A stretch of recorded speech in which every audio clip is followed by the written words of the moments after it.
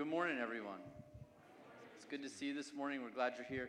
Like Pastor Ron said, today is Cinco de Mayo, so I hope that you're getting some really good Mexican food at some point throughout the day today. I'll be heading to Taco Bell after the service because I heard that's good. So I heard that's pretty authentic, and it never hurts your stomach at all, is what I've been told. So I'll be heading there if anybody wants to go with me after church today. But hopefully you've, like Ron said, the month of May is a time of celebration. There's so many different things happening that we get to celebrate and be a part of, and we're glad that you're here to be a part of what we believe God is asking us to do as a church in the month of May and going forward. So thank you for being here this morning. We are in the middle of a series that we are calling Is He Worthy? And we kind of started this on Easter Sunday by looking at the resurrection and looking at is Jesus worthy of who he said that he was as the Son of God, and what he did by being raised from the dead. And we really like that question, and so what we wanted to do is kind of keep exploring that question as we did a study of the book of Mark. And so what we're doing is we're working our way through the book of Mark, one chapter at a time, and just asking the question with each chapter, is he worthy? Is he worthy?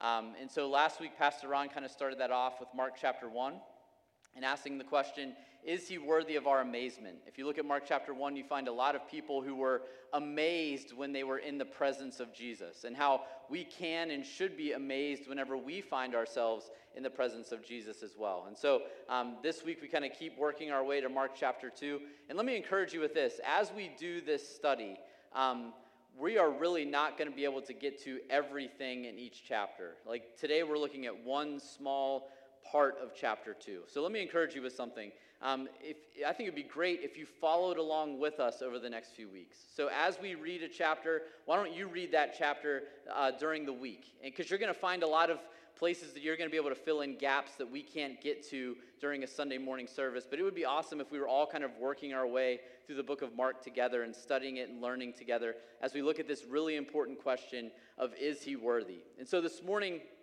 we're going to keep asking that question. And the question this morning is this, is he worthy of our effort? Is he worthy of our effort?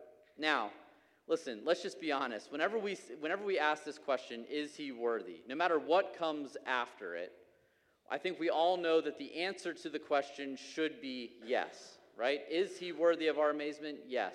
Is he worthy of our effort? Yes, of course he is. But I think many times in our lives, we don't necessarily really believe that. Or our lives don't reflect the answer to that question. Because is Jesus worthy of our effort? Absolutely he is. But there are a lot of things in our lives that take our time and our energy and our effort. And some of those things are great things, but they pull us away from the things that really ultimately matter, that being our relationship with Jesus. So is Jesus worthy of our effort? Of course he is. But there are a lot of things that pull at us. There are a lot of things that distract us. The pace of life, everything that we have going on, the busyness of our jobs and our families and our homes and everything that we have going on in our lives can keep us away from actually spending time working on our relationship with Jesus. There are a lot of things in our lives that can be a waste of our effort, that can be a 100% waste of our effort. I'm a child of the 90s.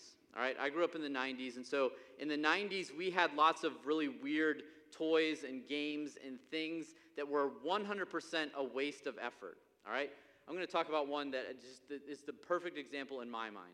In 1996, something was introduced to the world that could never be taken back, all right? And it was called a Tamagotchi. Does anybody remember Tamagotchis? Some of you remember Tamagotchis. Here's a picture of Tamagotchis. Now, Tamagotchis were an amazing invention, right? That really high-tech screen that you see right there in the middle of that thing, that high-tech screen, a Tamagotchi was known as a digital pet. So you would carry that thing everywhere you go, all right? And you would take care of your Tamagotchi. When it was time to feed your Tamagotchi, you had to hit a couple of buttons to feed it. When it was time to put your Tamagotchi to sleep, you would put it to sleep. And people were losing their minds over Tamagotchis. Now, I was far too cool to own a Tamagotchi, but my little brother had one, and his friends had them, all right?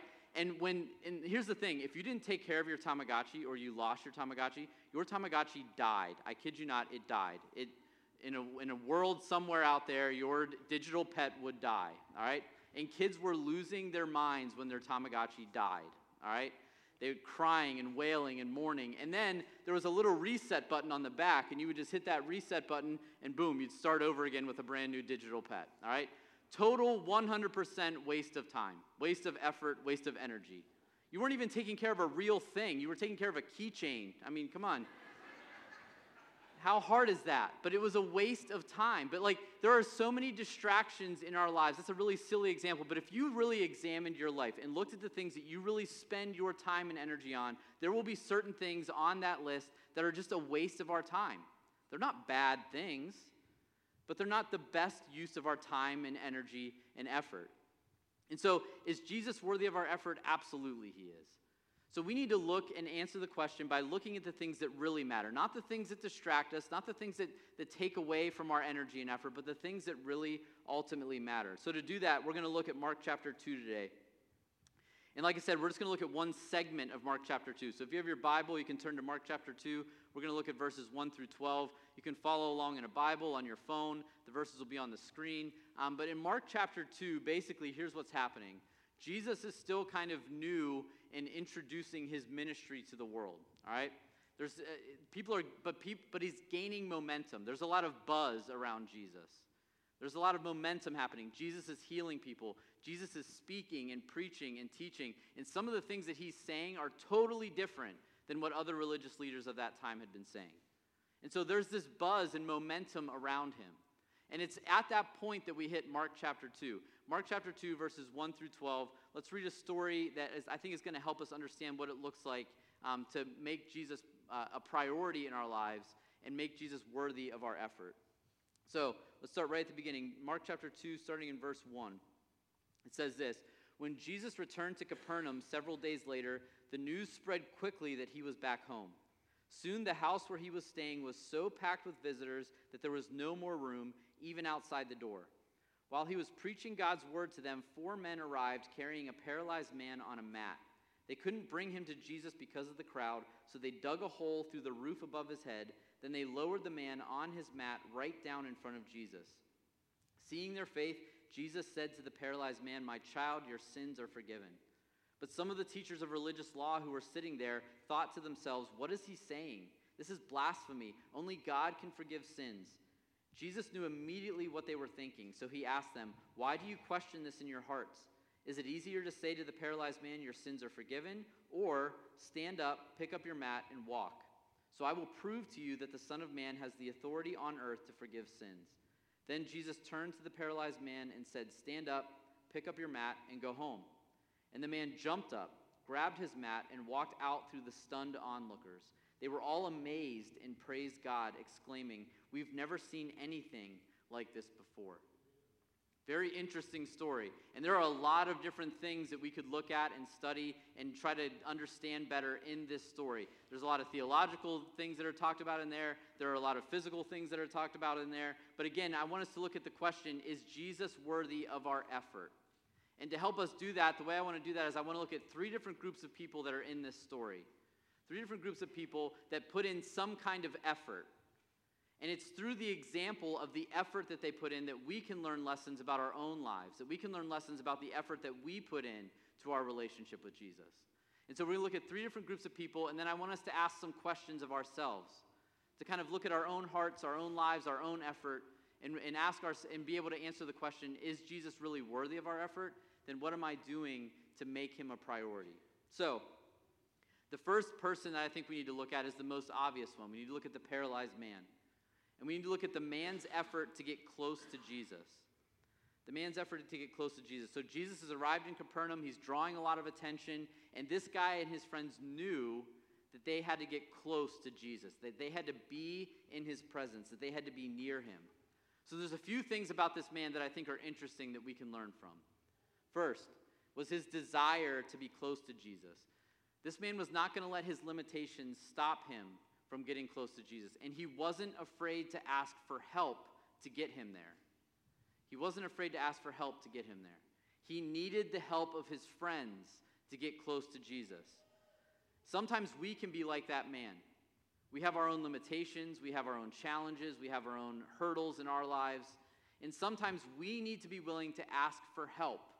from other people who are a little further along in their faith, who maybe have been following Jesus a little bit longer than we have. And those people can help bring us closer to Jesus through their encouragement, through their teaching, through challenging us and helping us understand our faith better. But this man was not afraid to ask for help because he had a desire to be close to Jesus. The second thing about this man was his acknowledgement of his need for Jesus. His acknowledgement of his need for Jesus. Listen, this guy knew that he needed Jesus, right? He was paralyzed, out of options. Everything I'm sure that he tried didn't work. When you're paralyzed, you're paralyzed. There's nothing you can really do about it at that point. And yet this guy acknowledged, even in the midst of all of those challenges, that he needed Jesus in his life, that only Jesus could step in and make a difference that nobody else could or that he couldn't do for himself. He couldn't solve his own paralysis. He couldn't cure his own paralysis. He needed to acknowledge that he needed Jesus to help. And sometimes we need to be willing to admit that we need Jesus in our lives as well. That the problems that we're facing, the issues that we're dealing with, are issues that we can't solve on our own. That we need help. And we need to acknowledge that we need that help. That we need to be near Jesus. We need to be close to Jesus so that Jesus can work in our hearts and in our lives. The third thing about this guy that I think is really interesting is his courage to take a step closer to Jesus. His courage to take a step closer to Jesus. Think of the context of what's going on in this story. If you were a person with a disability in that time of history, you were not supposed to be seen or heard. Because for a lot of families, if you had a son or a daughter that had a disability, that was an embarrassing thing for your family. And so many times people with disabilities were forced to live outside of the village, or they were forced to live in a certain corner of the village that nobody ever talked about or went to or remembered was even there. And so for this man to have the courage to take, first of all, a figurative step closer to Jesus, but then his figurative steps to get closer to Jesus led to physical steps that healed him. But for him to take that step of courage was huge. It was countercultural. It was something that wasn't supposed to happen.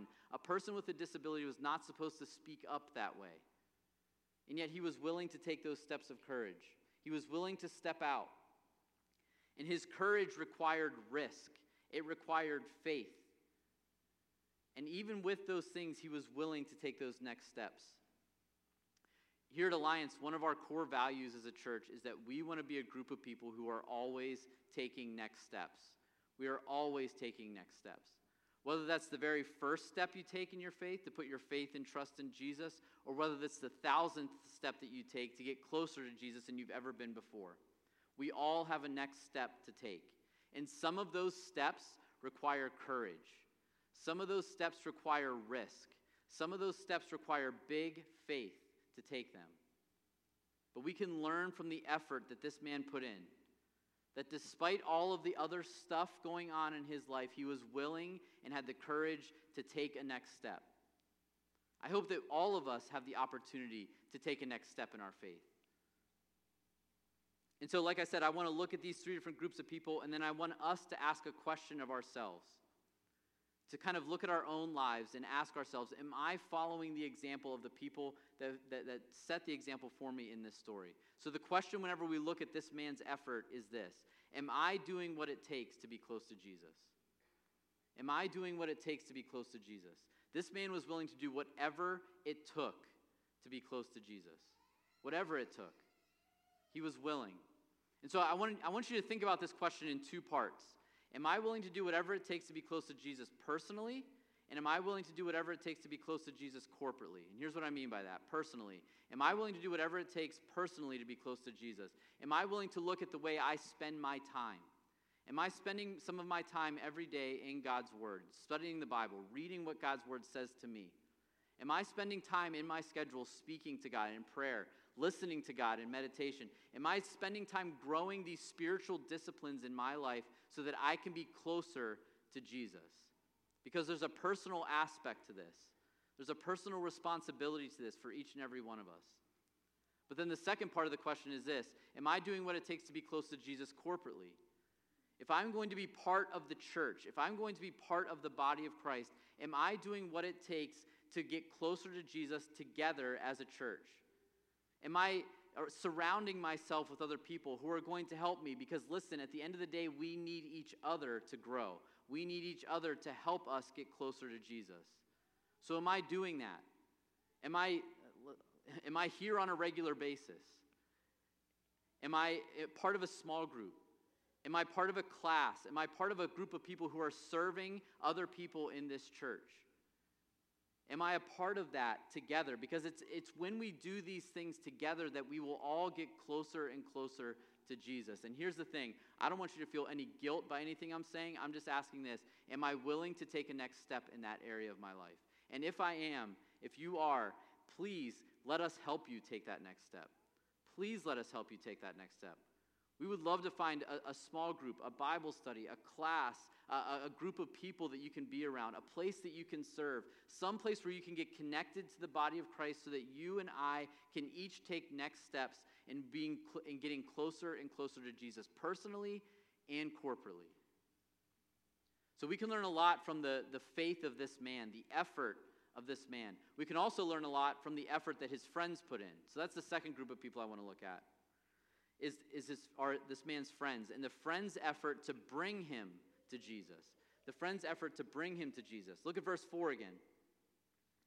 Verse 4 says, they couldn't bring him to Jesus because of the crowd, so they dug a hole through the roof above his head. Then they lowered the man on his mat right down in front of Jesus. Now, these are some pretty good friends, right? I mean, some of them kind of put some of my friends to shame, and maybe some of your friends to shame. No, I have really good friends, and I hope you have really good friends that would do these types of things for you. But this is an example of a really strong relationship, friendship, people that are willing to do whatever it takes to bring their friend closer to Jesus. And we can learn a lot from their example. And there are a few things that are interesting about these guys that I think we can learn from too. The first thing is that they didn't let obstacles stop them. They didn't let obstacles stop them. Think about all of the obstacles that were in the way of these guys getting their friend to Jesus. Number one, they were carrying him on a mat. So that's physically demanding, carrying him on the mat. They walk up to the house where Jesus is. There's a crowd, so much so that they couldn't all fit in the house. So now you've got a man on a mat with a house full of people. How on earth are you going to get him closer to Jesus? It would have been far easier for them to say, you know what? Let's find another day when Jesus isn't quite so busy. But they didn't do that. They didn't let the obstacles stop them. In fact, they were so determined that they climbed up onto the roof with their friend on a mat, dug a hole in that roof, lowered their friend down just to get him close, just to get in the same room as Jesus. They did not let any obstacles stop them from bringing somebody into the presence of Jesus. I want friends like that in my life. I want friends like that in my life. People that aren't going to give up on me. People that are going to do whatever it takes to bring me closer to Jesus, to put me in a place where I can be close to Jesus. I want friends like that in my life. Here's the flip side of that.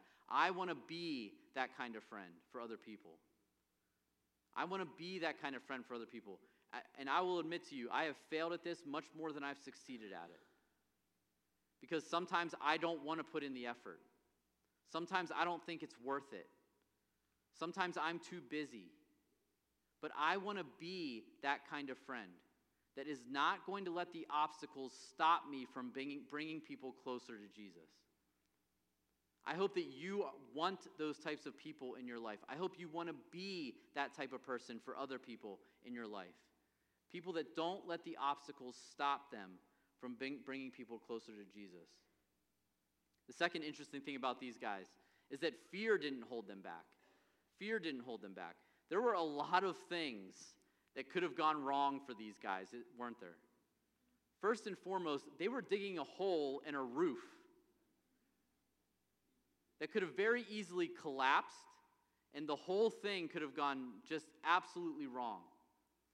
Houses in that day were built with roofs that were made out of like mud and sticks and straw. It wasn't exactly the most structurally sound piece of engineering that was ever made.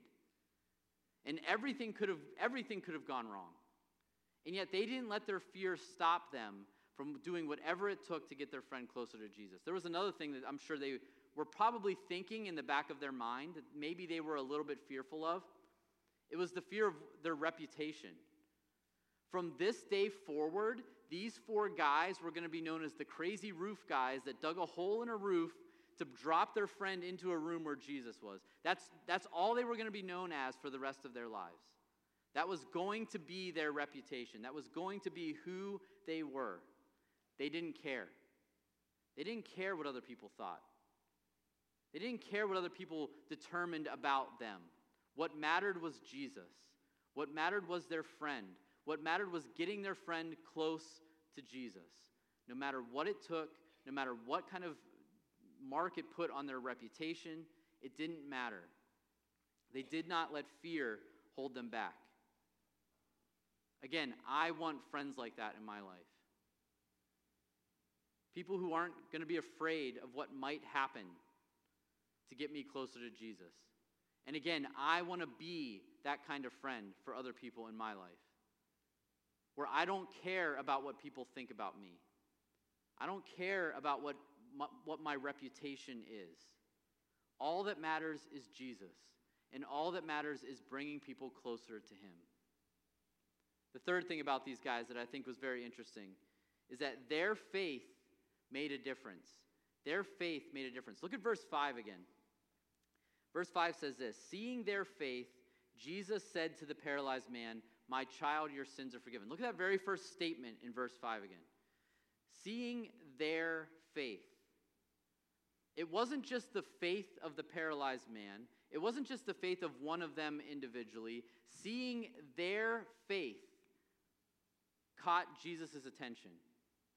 It made a difference. It made an impact. All of them working together to bring their friend to Jesus made a difference. Their faith in who Jesus was and what Jesus could do for them made all the difference.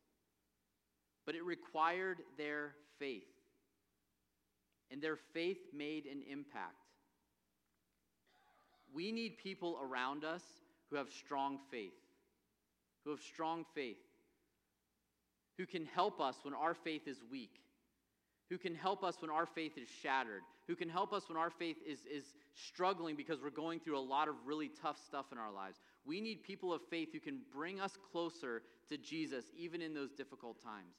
We need to be those people of faith who can reach back to the people who are struggling behind us, reach an arm out to them and bring them closer to Jesus, even in the midst of their challenges and their struggles and their doubts and their fears and everything that they're facing. We can be those types of people where our faith can make a difference as well. How appreciative do you think that this man was of his friends? How grateful do you think this man was for his friends? That they were willing to do so much for him.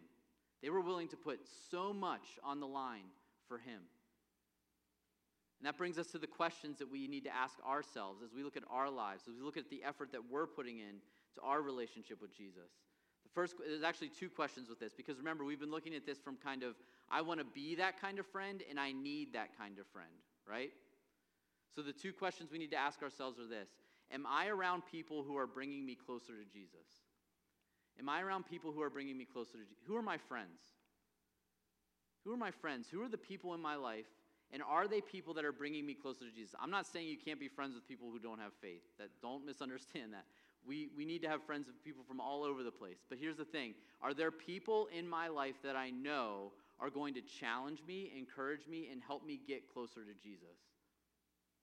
And then the second question that goes along with that, am I doing whatever it takes to bring other people to Jesus? So not only do I have those types of friends, but am I that type of friend?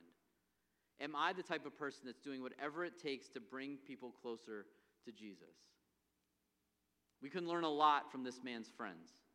We can learn a lot from the effort that they put in to bring him closer to Jesus.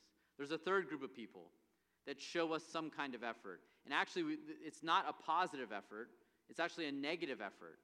It's something that's hurting the cause. It's something that's hurting what's going on in this story. So the third thing I want us to look at is this, is that I want us to look at the religious people's effort to criticize Jesus. The religious people's effort to criticize Jesus. Look at verses 6 and 7 again. It says, "But some of the teachers of religious law who were sitting there thought to themselves, 'What is he saying? This is blasphemy. Only God can forgive sins.'" These religious leaders had heard about Jesus, obviously, because they were there. They had maybe even seen Jesus perform other miracles. They had heard some of the things that he was saying. Jesus had probably already proved himself as the Son of God, and yet these men still decided they were going to be critical, that they were going to be critical of the Son of God. It's very interesting. Like I said, I want to challenge you to read all of Mark chapter 2 this week, because what you'll find in Mark chapter 2 is this. You'll find 4 different stories, 4 different episodes from the life of Jesus.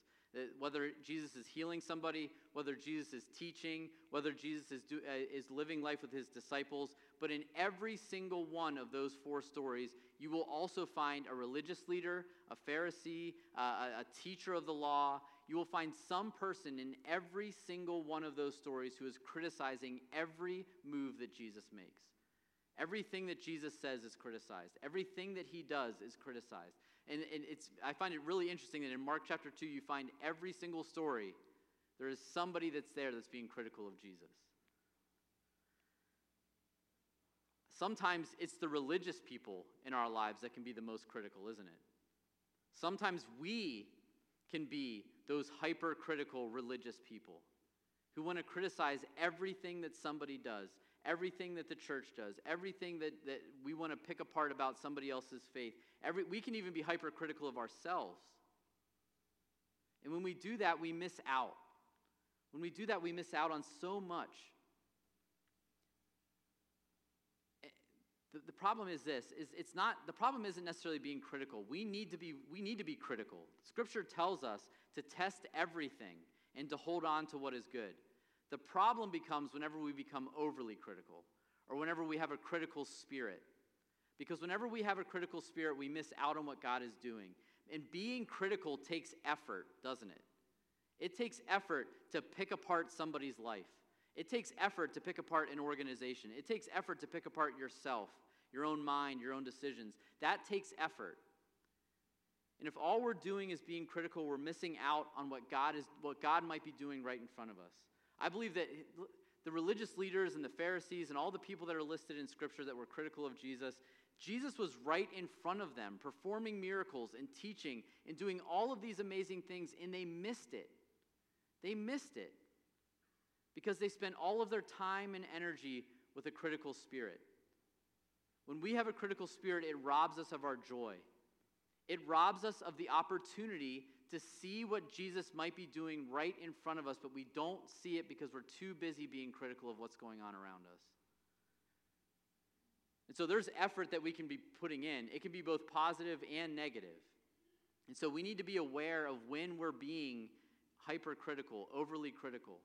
And I think we need to ask ourselves this question: does my criticism help or hurt the cause?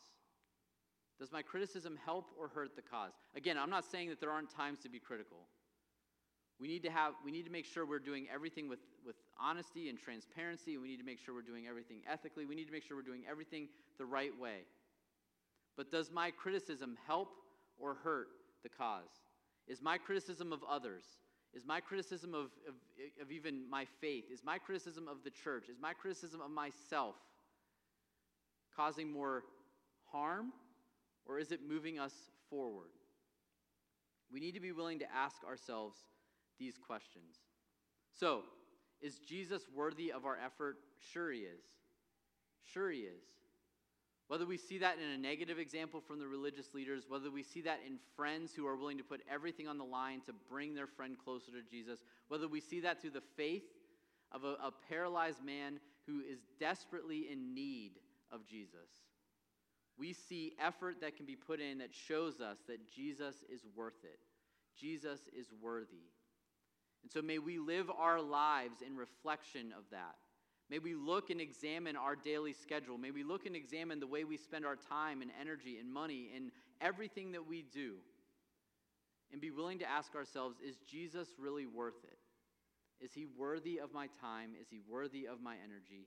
Is he worthy of my effort? And as we answer that question, may our lives be changed by it. May we become more and more like Jesus every single day. Let me pray for us. Let's pray. God, I thank you for your word. I thank you for the life of Jesus and what it teaches us about ourselves. God, I thank you that a story that is over 2,000 years old can still make an impact and a difference in our hearts and in our minds and the way we live our lives today. God, thank you, Jesus, thank you for what you've done, what you did for that paralyzed man. Thank you for his friends. Thank you for the examples that they give us. God, may we learn to follow those examples and recognize every single day that you are worth our effort. You are worth our time. You are worth our energy. And God, as we answer that question, may it change the way that we live this week. May we be spending time with you. May we be spending time with others who are going to challenge us and bring us closer to you. And God, may we just live our lives in reflection of what you have already done for us through the gift of your Son. God, we love you. We thank you for what you're going to do in our lives this week. In your name we pray. Amen.